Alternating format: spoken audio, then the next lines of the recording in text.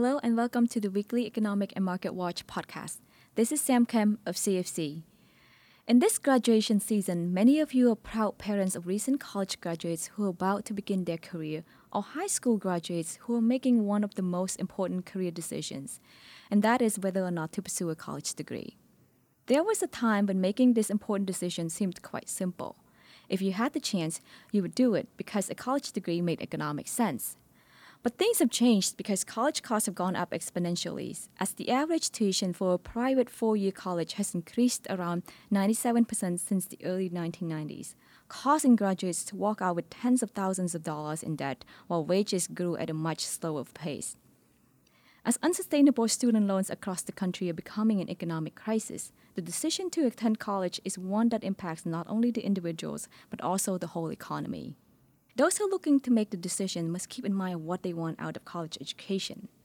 Remember that higher education was originally intended to broadly prepare a person for success in life and participation in a society with communication and critical thinking skills. In other words, it is a life-driven purpose. As our economy evolved beyond basic agriculture, we have created jobs that require specific skills. Higher education then has evolved to serve another purpose, and that is to prepare young adults for jobs that will generate higher income. In this case, it is an income-driven purpose.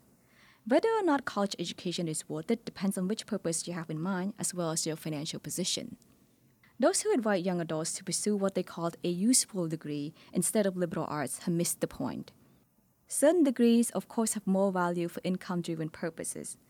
However, if a person has no interest in said degrees, pursuing them may harm not only their well-being, but also their financial outlooks, as they may not be able to hold a related job long enough for their investment in the degree to pay off.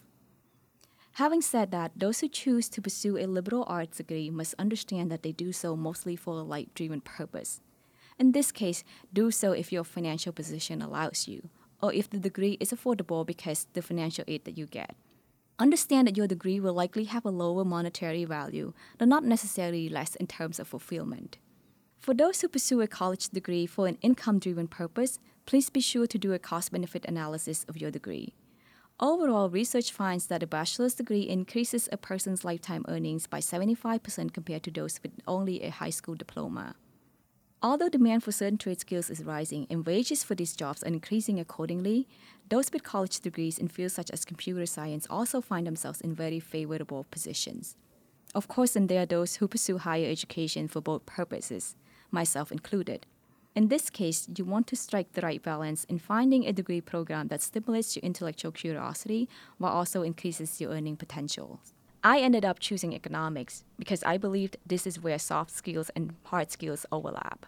And it has worked out for me, or at least I think it has.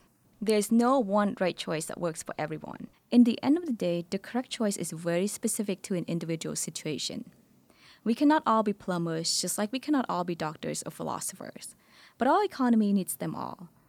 And the number of workers for each position that are in demand should serve as a guide along with other factors such as the cost of the degree, individual needs, and purposes. Unfortunately, though, wrong individual decisions at a large scale can lead to an economic catastrophe given the high cost of college these days. So choose wisely. Thank you for listening and be sure to download the Economic and Market Watch dashboard. Talk to you soon.